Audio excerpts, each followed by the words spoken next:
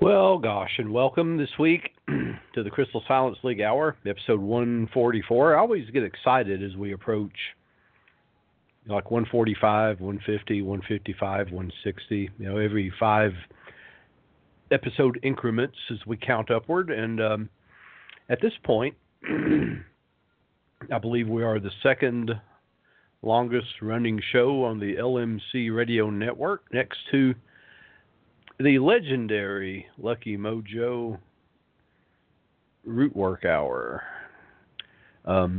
which has been running for several years now. They don't even number their episodes. I don't even know what episode number they're on. They've been running for years and years and years and years. So I don't even know. I don't even know how many episodes they've been going out.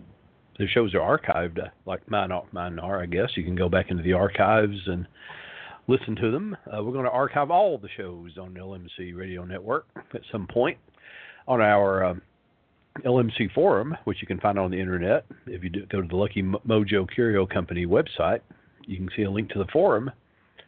And there's lots and lots and lots of topics there concerning root work and hoodoo practice. And there's a section of that forum dedicated to the LMC Radio Network, and you can find all the Crystal Silence League episodes archived there, links to the archives anyway, with a description of every show, and we're intending to do that with all of our radio shows eventually. Everything in due time. And for those of you who are new to this, the LMC network is a loosely allied series of radio shows that come and go. It's difficult to maintain a weekly radio show, so we have varying topics. People come and go. And the Crystal Silence League Hour is a resource for members and dedicants of the Crystal Silence League, which you can find at www.crystalsilenceleague.org. We are a prayer organization, and we dedicate prayer to all those in need. It was founded in around 1917 by Mr. Claude Alexander Conlon, a magical adept, for the purpose of sending out prayer and affirmation for all those in need. And when he passed into the silence around 1954, the League went with him until magical adepts of Missionary Independent Spiritual Church brought it back to life on the internet around 2007, I believe. You got to pardon me, the air quality here is very bad. We have a air quality warning, and it's got everybody gasping for air. They said, don't go anywhere unless you have to. And, what does that mean? If you travel, is the air worse than if you just sit at home and gasp for air? Even my dog is going around sneezing, and my cat's going around sneezing. So if the animals are sneezing and gasping for air, think about us poor humans. So, and the dog will get right on you and sneeze. She'll come right up in your face and go, achoo, and dog snot gets all over you, sprayed with dog snot. The cat at least has the common courtesy and decency to keep a distance when he sneezes. It's a disgrace. So anyway, you see, I walk this tightrope up here, folks. I walk a fine line. It doesn't take much to blow me off on a tangent, believe me. So anyway, we find that we have a prayer page, and we get lots of prayers. We get over 200 a week, and I'll tell you exactly how it is. I went today to mark my 40 prayers. I'll look over about 40 prayers and select a few for reading aloud on our show every week. And I prayed for 40 people, and I refreshed the page, and there were 10 more prayers between the time I prayed and the time I refreshed the page, which was probably between the first time I refreshed the page and the second time may have been 10 minutes. We got 40 more prayers on that page. We're a very active organization. I'm in the process of constructing a shrine, the Crystal Silence Shrine, here in Knoxville, Tennessee, and the headquarters of the Crystal Silence League will move to Knoxville, Tennessee, in my Crystal Silence Shrine, which is exciting news. I have the Black Hawk Power Shrine ready to open as a wing of the Divine Harmony Spiritual Church, and the Crystal Silence Shrine will be the other wing. I have an east wing and a west wing that I'm opening up to Divine Harmony Spiritual Church. There'll be the apsi of the main church. The church will have two wings, which is fairly exciting news, and I'll have pictures of those up in independent websites for the Black Hawk Power Shrine and the Crystal Silence Shrine. So that's news there. So we do have a crystal for tonight. Our crystal is the tabular quartz. And the reason I selected this tonight is because the tabular quartz has lots of meanings and lots of uses. And like all quartz, it can transform and transmit and store energy. It can also take on the characteristics of any other stone. And tabular quartz looks like a table. It's wider than it is thick. It's usually rectangular in shape, and has a double point. Sometimes it's rectangular. Most of the time it's rectangular. It's in it looks like a little table, and you can set other stones on it. That's why it's very convenient, and it will absorb their energy. And it helps in communication of all sorts. It's a bridge between the past and the present, and it acts as a bridge between the root chakra and the crown chakra. So that's very good. But in specific interest to us, is that it can bridge the current life to past lives. If you're exploring past lives and you're trying to access memories or issues or any connection, tabular quartz is very, very good for that. And, of course, being quartz, it's silicate, it's very solid, very hard. You can drop it in water and make an elixir of it directly. Leave it in the sun, leave it in the moon. Remove the stone, put a few drops of brandy in your water, and use it for magical purposes. Anoint your third eye with it. Use it for spell casting or your altar work. Tabular quartz. Inexpensive. Very easy to find. It's just the shape of the quartz that makes it tabular. It's flat, long, and narrow. It looks like a little tabletop. And sometimes it might have multiple points sticking out, but you want the flat one. All right. If we go to our prayer page, if you go to the Crystal Silence League, www.crystalsilenceleague.org, you see that we have many, many prayers. And I never identify these by name. We always keep anonymity in the Crystal Silence League. We always identify them by number alone. So why don't we start? We have prayer ID 73266. I want to adjust my microphone so I can get closer to the screen here. I have a real broadcast microphone. It's on an arm and has a windscreen and everything. And my son gave me this for Christmas one year. Prayer ID 73266, who says, I'm pregnant with my mother's granddaughter. I'm looking for reconciliation between me and my mother-in-law. I'm pregnant with her granddaughter. May she open her heart and mind to the realization that if she holds her grudge, she'll lose the chance to be a part in her granddaughter's life, and it's a sad thing when there's grudges in families.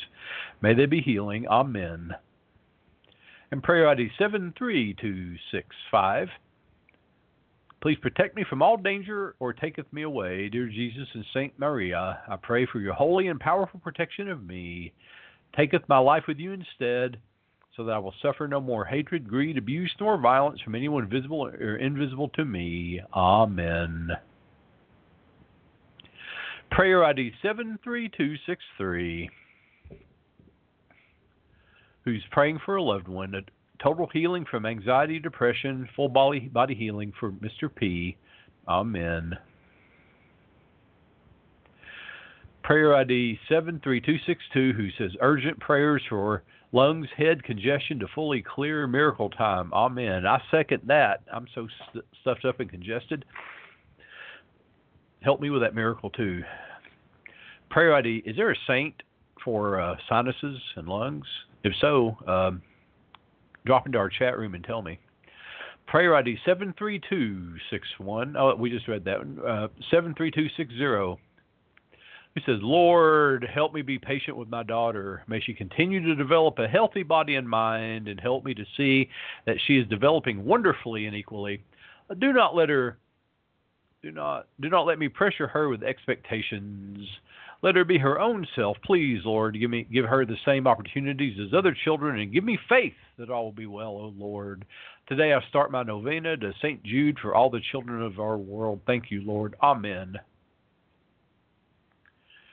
Prayer ID 73259, who says, protect me from drug use, using weed and alcohol. Protect me from people who use and sell drugs. Amen.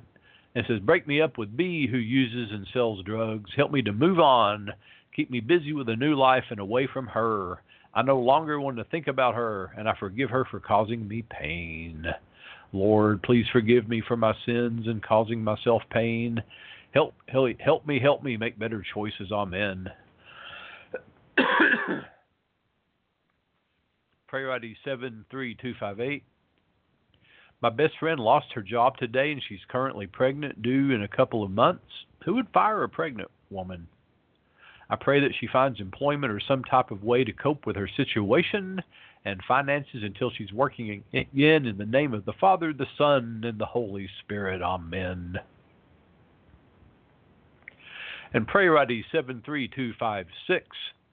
Please help me heal from the violent domestic abuse I was the victim of.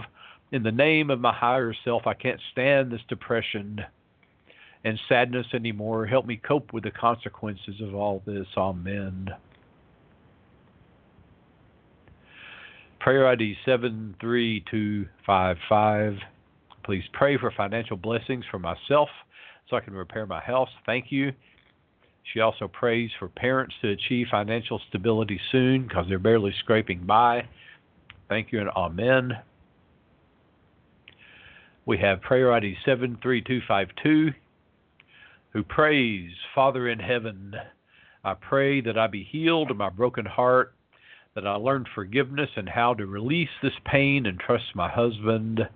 Father, please bless me with my forever job, that they may see my worth and not be jealous, envious, or hateful about worldly things that I may have. They love me and never want to let me go as an asset. Father, bless my husband. I pray for his strength to remain faithful and follow the good path through Jesus' name. Amen. And didn't you know that when she prayed for forgiveness and to trust her husband that he was a dog and cheated on her? Didn't you just know that? Prayer ID 73251. Please pray for my dear friends E, A, and FB so that they'll succeed financially for their family. May the good Lord shower them with unlimited financial blessings all the time. And prayer ID 73248. God, in the name of Jesus, please bless me with the best job I've ever had in my life. This job will pay more than any job I've ever had. I will love this job. The people on and at the place of employment will love me, and I shall keep this job forever and be able to bless others. I shall be happy no matter what for the rest of my life. Thank you, Lord, for answering my prayers. Amen. And let's have one more. Prayer ID 73247. Please pray that a good man comes into my life that will be a perfect partner for me, someone who is well-established, funny, honest, loving, faithful, and kind. I seem to not have the best luck in the relationship area. Thank you for taking time to pray for me. Many blessings sent your way. Amen. Let's have a moment of silent prayer and meditation for all those in need of comfort and support and affirmation.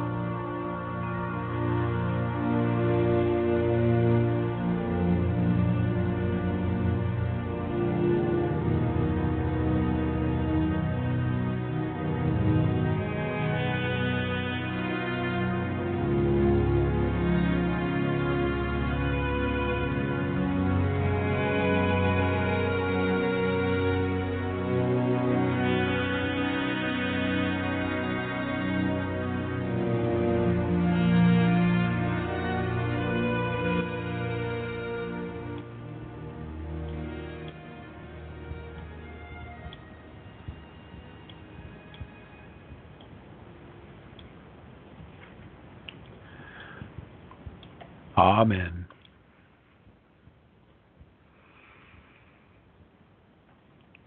Well, tonight we're exploring the world of the afterlife. We're looking at evidence of survival. And by survival, I don't mean being stranded on an island with a knife and a couple of sticks to rub together. I'm talking about survival of consciousness after the breakup of the body, after death. Is there some part of us that survive? And for many people, this is a question of belief. And people say, well, of course there is. And that for many people, it's a question of saying there's no proof. And, I refer to materialists or atheists who say, nah, when you die, it's it. It's like a candle going out. So is there scientific support of this? And we believe that there has been sufficient, some of us believe there's been sufficient scientific support of this. We looked at the mediumship of Mrs. Piper and Mrs. Leonard that was rigorously studied and investigated by scientific members of the Society for Psychical Research. And again, that literature is there for you to study for yourself, hundreds of sittings. And again, it goes not just that, but Professor William Crookes and many other scientists studying dozens and dozens of mediums. The study of spirit mediums continues to this day. There's a professor I worked with, Dr. Gary Schwartz. There's a book called The Afterlife Experiments, and in that I will tell you, and I'll try to make it brief, but a group of people knowledgeable of mediumship and also magician methods were brought together, along with paranormalists and psychics, and I was among that number. There was me and my partner, whose name was Sam Hawley, and he was a fellow I toured with. I used to do Sam Hawley and I used to do a 2-person hypnosis show together. We worked colleges and other venues. There's another fellow who was he's a very famous mentalist. I won't name his name, but he's very famous. There were 2 other mentalists, Lloyd Auerbach, who is a professor of parapsychology at is it John Kennedy University, I think, JFK University on the West Coast. He's also an author of many excellent books on parapsychology, on the paranormal, including the Ghost Hunter's Handbook, which is very good if you're going to investigate hauntings. And he's got some videos on some haunting investigations that he's done. He's the head of the OPI, the Office of Paranormal Investigation, of which I, at one time, and probably still am, an agent, a card-carrying agent. And Dr. Marcello Truzzi, who was the founder of PsyCop before they kicked him off, and the director of the of SAR, the Center for the Study of the Center for Scientific Anomalies Research, and author of many great books, one of which was The Blue Sense, which studied psychic detectives. Dr. Truzzi was a very good friend of mine. I miss Marcello dreadfully. Was a harsh critic of pseudo-skeptics, such as James Randi and Michael Shermer and people like this, and a avid investigator of the paranormal, a very open-minded and fair gentleman. And Dr. Ray Hyman, who many people may know from PsyCop, he's a statistician. He's a psychologist, but he's a statistician. And we were there to help set up protocols to test spirit mediums. Now, Dr. Schwartz has already tested many spirit mediums this time, and we looked at his data, and a more divided panel you would never see. The mentalist said he was unimpressed. I and my partner were very impressed at the results of some of the mediums. John Edward was one of them, by the way, who produced moderately impressive data, but the most impressive data were by some spirit mediums that many of you may never. There was a guy named George Anderson. Laurie Campbell was one who was tested. Rosemary Altea was one, and there were a few others that are not necessarily very famous. George Anderson was a spirit medium from Camp Chesterfield, Indiana, and some of them gave remarkable readings and double-blind tested. And Dr. Schwartz is a scientist. He's a remarkable man, physics and psychology degrees together from Harvard. So he knew about science. Well, I'll tell you that two of the mentalists were there just to learn techniques from the mediums. They were convinced they were cheating, and they wanted to learn techniques that they could use in their show. And one of the mentalists was there to showboat. He was bragging about how much more he knew than the rest of us, and I got very tired of him quickly. And I told Gary Schwartz, I said, I will tell you that I don't think he knows as much as he says he does. He says he can replicate what these mediums does. Ask him to do a reading, because I don't think he can. He says he can. He says he can do readings, even though he's not a psychic. He says he can replicate readings. Ask him to do so. And of course, Dr. Schwartz asked him to do so. And he said, "Well, I don't have to prove anything to you." And I said, "Come on, man, do a reading for us. You know, you said that these mediums aren't impressing you, that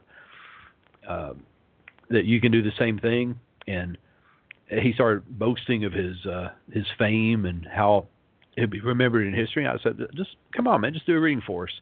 And then he attempted a reading on Dr. Schwartz that was a miserable failure, and he got mad and left. So that was so much for him.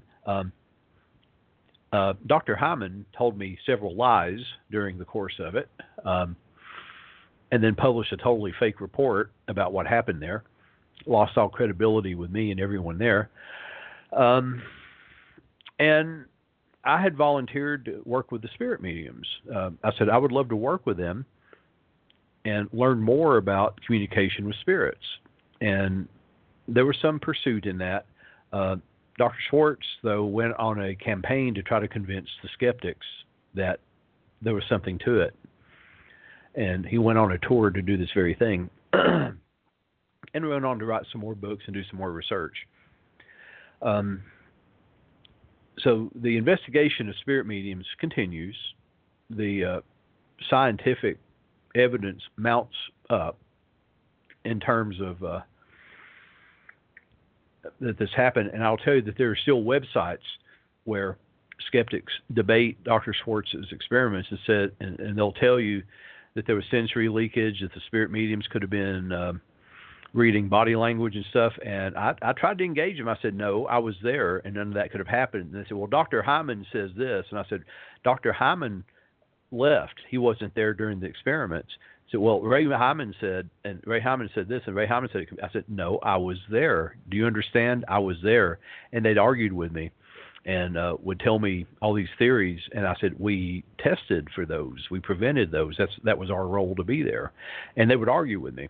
So the bias of the disbeliever and the bias of the true believer, often the true believer too, will often get in the way of research. So it's very important that when research is done, it be done with objectivity, and that's very hard. I'll tell you that there's excellent research on how bias affects us. Most of us go through the day without really thinking about our decisions. We usually operate from bias. We make decisions based on bias, and we make intuitive decisions based on bias, and often this serves us well. But if we had to stop and ponder over every decision, we wouldn't get anything done. We make snap decisions, and there are interesting tests that show us how our intuition works. I'm going to give you one right now. This is a very fun one. A bat and a ball, a baseball bat and a baseball cost $1.10. And you have to answer this very quickly. Don't stop and think about it. If you stop and think about it, it's no good. You have to answer it quickly using just the intuitive answer, the first answer that comes to mind. A baseball bat and a baseball cost $1.10. The baseball bat is $1 more than the baseball. How much does the baseball cost? Now, answer. Now, don't think about it. Now, answer. Now, if you said the baseball cost a dime, that's a good answer. Your intuition gave you an elegant, simple answer that seems to make sense. It's also wrong. Because if the baseball is 10 cents and the baseball bat's $1 more, then the total cost is $1.20. But the intuitive answer seems to make sense, right? And but if you do the math on it, it's $1.20. And So the correct answer is the baseball is a nickel. The baseball bat's $1 more, which is $1.05. So the math is $1.10. But I'm going to tell you that 85% of the people given this question on tests will say the baseball bat is $1. They'll say the baseball is 10 cents and there's a metronome. Answer. You're not allowed to think about it. You have to go to the next question, including people entering Harvard and Princeton. Now, many people like me, given something like that, are suspicious at how easy the problem is and will stop and think about it. But if you're not given time to think about it, boom, intuitively. And the problem with things like this is that we make decisions like this every day, including how we vote. And a lot of times our biases influence these decisions. And a lot of times our biases are influenced by what we read, what we see on TV, what we're exposed to, like on Facebook and social media. And I'm going to tell you right now, if you're on Facebook, about 90% of what you're seeing on Facebook is controlled by these biases and is utter garbage. Now, you're seeing stuff posted about Donald Trump. You're seeing posted about Hillary Clinton. You're seeing stuff posted about current events. And I dislike Donald Trump. I dislike him for various reasons, but I don't dislike him for anything that's posted on Facebook, because that is knee-jerk reaction fueled by people's biases. Nothing I read on Facebook contributes to my dislike of our current president. None of that. None of that is relevant. That is biased knee-jerk reaction. When Robert De Niro stood up and said, F Trump, that was a crass and callous and unskillful and unnecessary action. And all it did was fuel Donald Trump's supporters, because he was saying F anyone who supports Donald Trump. That was not how you debate. That's not how you win people over to your side. That was a dumb thing to do, but it stemmed from bias. So when we are investigating things like the paranormal, we have to stop and reflect about how we do it. We have to look at the evidence, unbiased. We have to be unbiased about it. So we look at reincarnation, and a lot of times we associate that with Eastern culture. We say, well, that's an Eastern culture. It really didn't hit the West until recently. But you'll find it, if you look at history, in widely separated areas of the world. But if you stop someone on the street and say reincarnation, they go, well, yeah, that's Hinduism, that's Buddhism. Well, maybe not. You will find, in spite of the best efforts of missionaries, you'll find it persists in Eastern and Western Africa. Some native tribes in North America, Native Americans, have belief in reincarnation. Now, interestingly enough, in the African beliefs and in many Native American beliefs, reincarnation occurs in families. Family members come back. Eskimos, the Inuits, believed in it.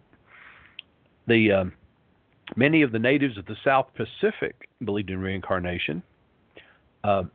It's a belief that runs through Japanese religions, in Lebanese culture, and in the Aborigines in Australia. Now, some of the early Christians believed in it before they were destroyed. And at one time, you'll find in almost every Western civilization, reincarnation was toyed with. In ancient Greece, the Pythagoreans taught it. Plato discussed it. And the Celts of Great Britain believed in reincarnation, and the Vikings believed in reincarnation. So up until the 6th century, there's writings in early Christianity about reincarnation. Now, until the Council of Nice in 550 CE, reincarnation was tolerated by the church.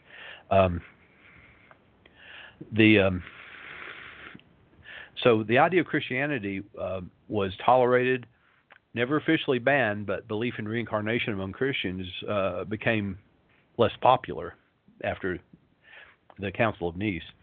So about the mid-20th century, reincarnation enters Western thought and becomes more and more popular. Apparently a Gallup poll in 1968 shows that 18% of people in 8 countries of Western Europe expressed a belief in reincarnation. So in a 1982 survey, 23% of American respondents to the survey claimed to hold a belief in reincarnation, quite possibly because of the increased visibility of Buddhism. So we see reincarnation now as a well-known concept. So you can trace the belief in reincarnation to India and Tibet to about 1,000 years before the Christian era. So it seems like in India, at least you can trace it to a common source. So it seems very unlikely that the Inuits and the Ganges acquired the belief in reincarnation from the same source, doesn't it? And that the people living in the Caribbean and Australia received it from the same source. And even less likely that the belief in reincarnation spread from South Asia to West Africa and the Celtic British Islands into Central Australia. It seems less likely that they all came from a common source. So where did this come from? How did it occur? So at our most rational, if we go in our most rational, we reflect on this, you could argue that a belief in an afterlife is very comforting, to those left behind, that our loved ones are safe and secure in some heaven somewhere, and that's sufficient. That's enough. That belief that some part of us lives on in a happy summerland, and that's sufficient to account for the widespread belief in an afterlife, but it doesn't seem really sufficient to account for the specific belief that someone will die and rebound and come back into this world, as opposed to simply spending eternity, in heaven somewhere, right? So there's got to be some additional factor that would account for this somewhat convoluted belief that you die, you may spend some time in the afterlife, or you may immediately come back and be reborn. That consciousness, that memories are retained somehow outside the body and then come back. So,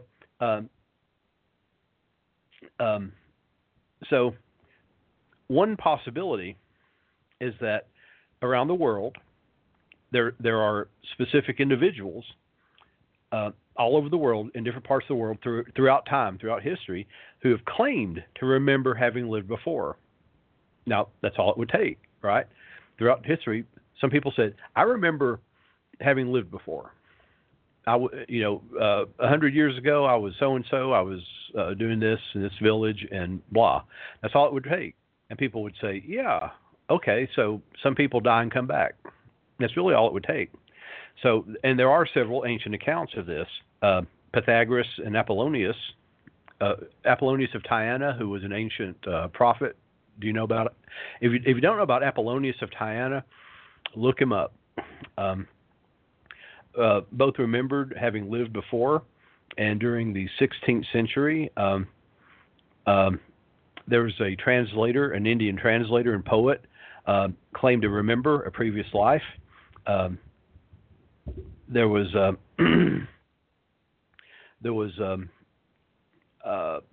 people in India, and there was a Japanese boy who remembered being a farmer, and then all of a sudden, around the turn of the century, 6 Burmese cases appeared in print. Now, between 1900 and 1960, a whole lot of cases, mostly in India, were reported in newspapers, magazines, and journals. Now, some of these seem to be of a single case and could be dismissed as superstition or imagination. But now we get to a very interesting time.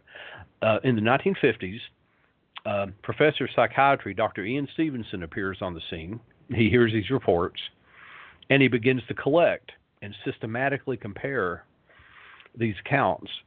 And after finding 44 reasonably detailed accounts that could not easily be dismissed as fraudulent or superstition or made up, Stevenson published an article in 1960 that startled many of his readers, and many people came to the conclusion that the cases provided very strong evidence that reincarnation should require further research. Now, I'm going to tell you something that surprises a lot of people. The arch skeptics love to quote Carl Sagan. They love to quote Carl Sagan, but Carl Sagan wrote in The Demon Haunted World that he felt there were 3 areas of the paranormal that he felt merited further research. He said the Gansfeld experiments of that Daryl Bem and Ben Honerton carried on, able to receive pictures from a distance, near-death experiences, and the phenomena where people seem to have memories from a previous life, reincarnation. That's Carl Sagan who said this. And this is a quote that you don't hear much from the arch skeptics. They don't quote that. They love to quote his quoting William James, extraordinary claims require extraordinary evidence. They don't like to quote that he said reincarnation deserves more study, that remote viewing, which is basically clairvoyance, deserves more study, that near-death experience deserves more study. You never hear them quote that, but there it is in Demon Haunted World. So Stevenson's waiting around for some fresh reports. And in 1961, he learns about a new case in India, and he gets a research grant. Off he goes to India. So nothing really prepared him for what was going to happen. There's an abundance of material in India. Claims come right and left. During his first 5 weeks in India, he learns of somewhere between 25 and 50 cases of children remembering past lives. So since 1961 to present, Ian Stevenson and his colleagues have investigated, I'm not exaggerating, over 3,000 cases, alleged past life memories from children. So in 1966, he publishes a book called 20 Cases Suggestive of Reincarnation, and followed that up with many other books. Most of them are compiled in an omnibus, which you can get on Kindle if you like. So the resurgence of interest in America and in the West, in large part due to Dr. Stevenson's work, which is very controversial. Many of the skeptics like to try to tear it down, but they really can't. If you read their objections and then actually read his book, you find that he brought up the objections himself and dismissed all the cases that didn't qualify or meet the objections that he raised. So he employed research methods that have been used by lawyers and historians and scientists for centuries. So his primary method was to interview the subject and all the first-hand witnesses. He'd interrogate them. If you read these books, he interrogated these people looking for, trying to crack them. Repeated interviews were usually held with the most important informants to check the consistency of their reports, like police do. They'll separate the witnesses and interview them separately to see if the reports are consistent. And as you know, if you've watched crime shows, if the stories are not consistent, if the stories are not true, they'll find inconsistencies. And if he found inconsistencies, he dismissed the case. If mom and dad didn't agree on these stories, if a kid told one story and mom and dad told another, then he said, no, this is no good. So he would then talk to all the informants, neighbors, etc. Then he would study details that may have been previously missed. He'd locate and copy birth certificates, hospital records, and reports of post-mortem examinations even, in order to substantiate all the details of the witnesses' accounts. Now, understand that in many cases, these were children that were born into small villages, impoverished families, and they were remembering details of people who lived often 10 to 20 years before they were born in villages that were hundreds and hundreds of miles away. That they could not travel and get this information. So in a typical case, a child between the ages, he found patterns to this. And so in a typical case, a child between the ages of 2 and 5 would begin to speak of a previous life. And in some cases, it occurs just as soon as the child could speak, as soon as they could form coherent sentences. Now, often it was triggered by some incident or observation that's related to the memories. They'll see a musical instrument or hear a song or something, and the child will use adult expressions. They'll speak like an adult and behave in a way that's very strange for a child, but seems very appropriate for the previous personality. And the memories of the previous life usually begin to fade by age 5 or 6 and are usually gone by age 8. They just don't remember them anymore. Although there have been exceptions, and the unusual behavior and patterns of behavior will persist for some time after the memories have disappeared, although those will also fade by adolescence.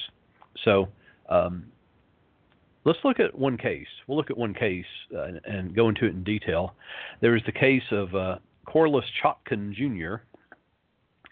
So this case started with a prediction by an elderly Tlingit fisherman named Victor Vincent, who shortly before his death in Alaska told his niece, whose name was Irene, that he would be reborn as her son. And he showed Mrs. Chotkin 2 scars, one on his nose and one on his back, and told her that she would recognize him by his birthmarks on his body corresponding to these scars. Victor Vincent had become very fond of his niece and told her, "I know I'll have a good home." So in the spring of 1946, Victor Vincent died. About 18 months later, on December of 1947, Mrs. Chotkin gave birth to a baby boy who was named after his father, Corliss Chotkin Jr., and he had 2 birthmarks, which his mother said were exactly the same shape and location as the scars Victor Vincent had pointed to in the prediction of his rebirth. So one day, when Corliss was 13 months old, his mother was trying to get him to repeat his name. Instead, he replied petulantly, "Don't you know me? I'm Cockady." Victor Vincent had been a full-blooded Tlingit, and Cockady had been his tribal name. When Mrs. Chotkin told one of her aunts about the boy's claim to be Cockady, the older woman claimed that she had dreamed shortly before Corliss's birth that Victor Vincent was coming to live with the Chotkins. Mrs. Chotkin was sure that she had not been told her aunt about Victor Vincent's prediction before she heard about this dream. So a couple of years passed. Corliss, about 2 years old, and he was being wheeled along the docks in his stroller by his mom. He recognized a stepdaughter of Victor Vincent, and he called out her name. They were not there to meet her, and neither Mrs. Chotkin nor her other child had noticed the woman before the infant Corliss pointed her out. So Corliss became excited and jumped up and down saying, "There's my Susie, there's my Susie." And Corliss hugged her and called her by her Tlingit tribal name and kept repeating, "My Susie, my Susie." And on another occasion, when he was about 2 years old, Corliss recognized Victor's son William, saying, "There's William. There's William. There's my son." and on another he recognized the widow of Victor Vincent, and on several other occasions he recognized old friends of Victor Vincent, and all these recognitions occurred by the time Corliss was about 6 years old. So according to Corliss's mom, he'd also mentioned two events in Victor Vincent's life that she didn't think he could have learned about normally. Also, he shared several behavioral traits with Victor Vincent. Corliss combed his hair in a similar manner. Corliss also stuttered, like Vincent. They both were left-handed and both had a strong interest in boats and being near the water. And Corliss showed a precocious aptitude for handling and repairing engines. Now remember, this is a kid, right? And according to his mom, had taught himself to run boat engines without lessons. Now after the age of 9 or 10 or so, Corliss made fewer remarks about the previous life of Victor Vincent. And when Stevenson interviewed him in 1962 when he was 15, he said he remembered nothing about the previous life. And so by 1972, when Stevenson met him for the last time, Corliss had almost completely overcome his stuttering, although he did maintain his interest in boat engines. And this was one of the cases that Dr. Stevenson had followed for many years. Then we have the interesting case of the Pollock twins. In May of 1957, a drunken or crazed automobile driver deliberately drove her car onto the sidewalk of a street in England, and she killed two sisters, Joanna and Jacqueline Pollock, who'd been walking to church. Joanna was 11 years old and Jacqueline was 6, and the driver had been distraught over losing her own children during a divorce, and later she was confined to a mental asylum. So the parents were grieved, but John Pollock believed that the girls had survived death and felt that they remained close to the family in spirit. So when his wife, Florence, became pregnant again early the next year, he was confident that the two deceased sisters would be reborn as twins. Now, despite the opinion of the doctor that she'd have a single baby because he could only hear one heartbeat, in October of that year, she gave birth to twin girls.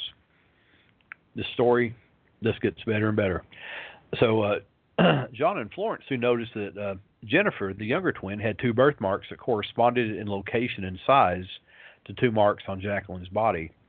One was on her forehead and matched a scar from Jacqueline's forehead that happened after an accident she had where she fell and cut herself.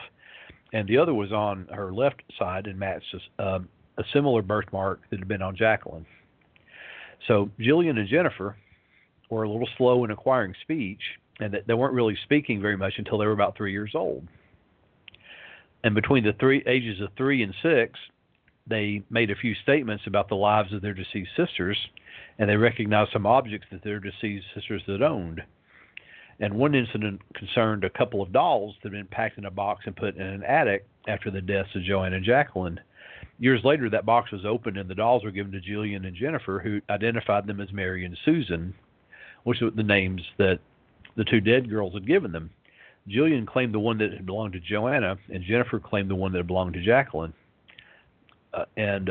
Apparently when the twins were less than a year old, the family had moved away from the city where the previous twins had died.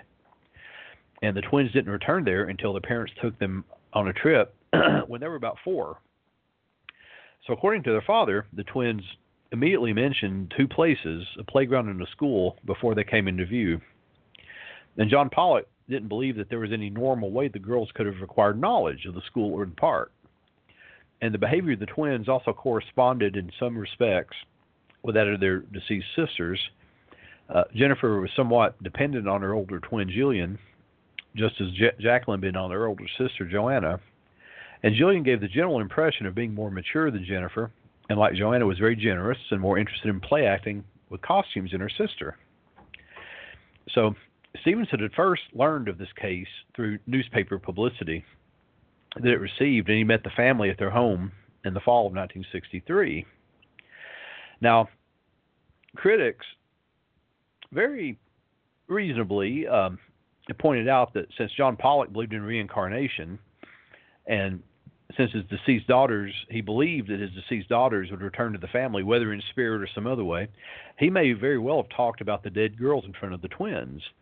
And when a journalist raised the objection that his prior belief in spiritual matters may have biased his observation and reports, he replied that if he had not believed in reincarnation and spiritual matters, he would not have noted and remembered the remarks and behavior of the twin daughters that most other Western parents would have ignored or blown off as coincidence.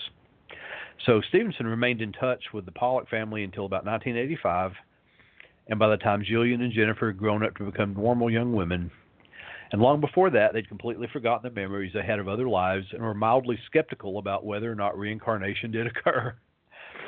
However, they didn't challenge or deny the testimony of their parents, and they participated in a television program that was almost entirely devoted to their case. So in these two cases, the children didn't repeat anything that their family members didn't already know. However, there are cases that are very different in that regard, where information was given by the children that neither the parents nor anyone around them did know, such as the Bishan Chand case. And we might have a little bit of time to discuss that one. Bishan Kapoor was born in 1921 in India, and he in a village, Bareilly in India, and he gradually gained the power of speech. He began to speak of a previous life in Philibit, a town approximately 50 kilometers east of Bareilly, and no one in Bishan's family knew anyone there. But by the time Bishan Chand was 5, he'd mentioned many details of a previous life. He claimed that his name had been Lakshmi Narain, and that he had had an uncle named Har Naran. He also claimed that his father had been a wealthy landowner and frequently expressed dislike and contempt for his present family's poverty. His father earned the meager salary of a clerk working for the railroad and could only support his family with great difficulty. Bishan Chand reproached his father for his poverty. He tore his cheap clothes off, and he demanded silk clothes, and he complained that even the servants in his previous life would not touch the food that they insisted he eat.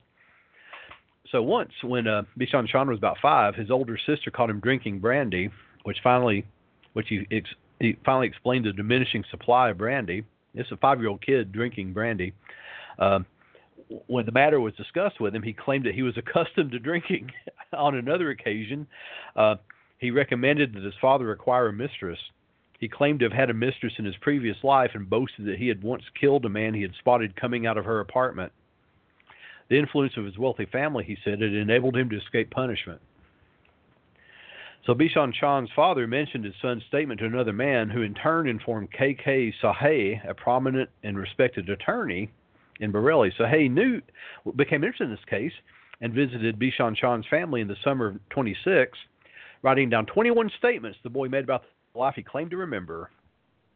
So he persuaded Bishan Chand's father to undertake a visit to Philibit to verify the boy's statement, and on August 1st, 1926, the two men took Bishan Chand and his older brother to Philibit. Well, guess what they found when they went to Philibit?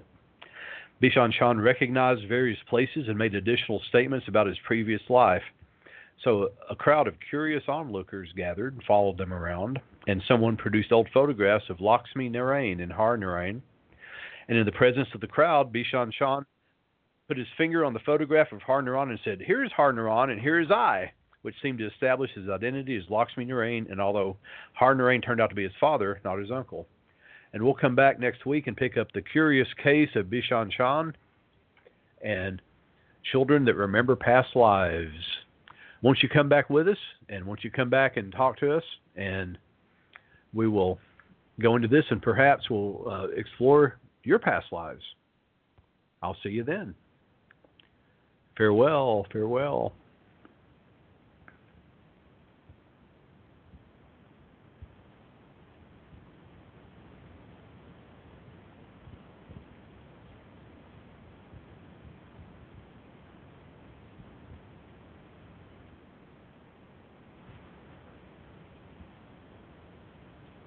Lucky Land Casino, asking people, what's the weirdest place you've gotten lucky? Lucky? In line at the deli, I guess? Aha, in my dentist's office.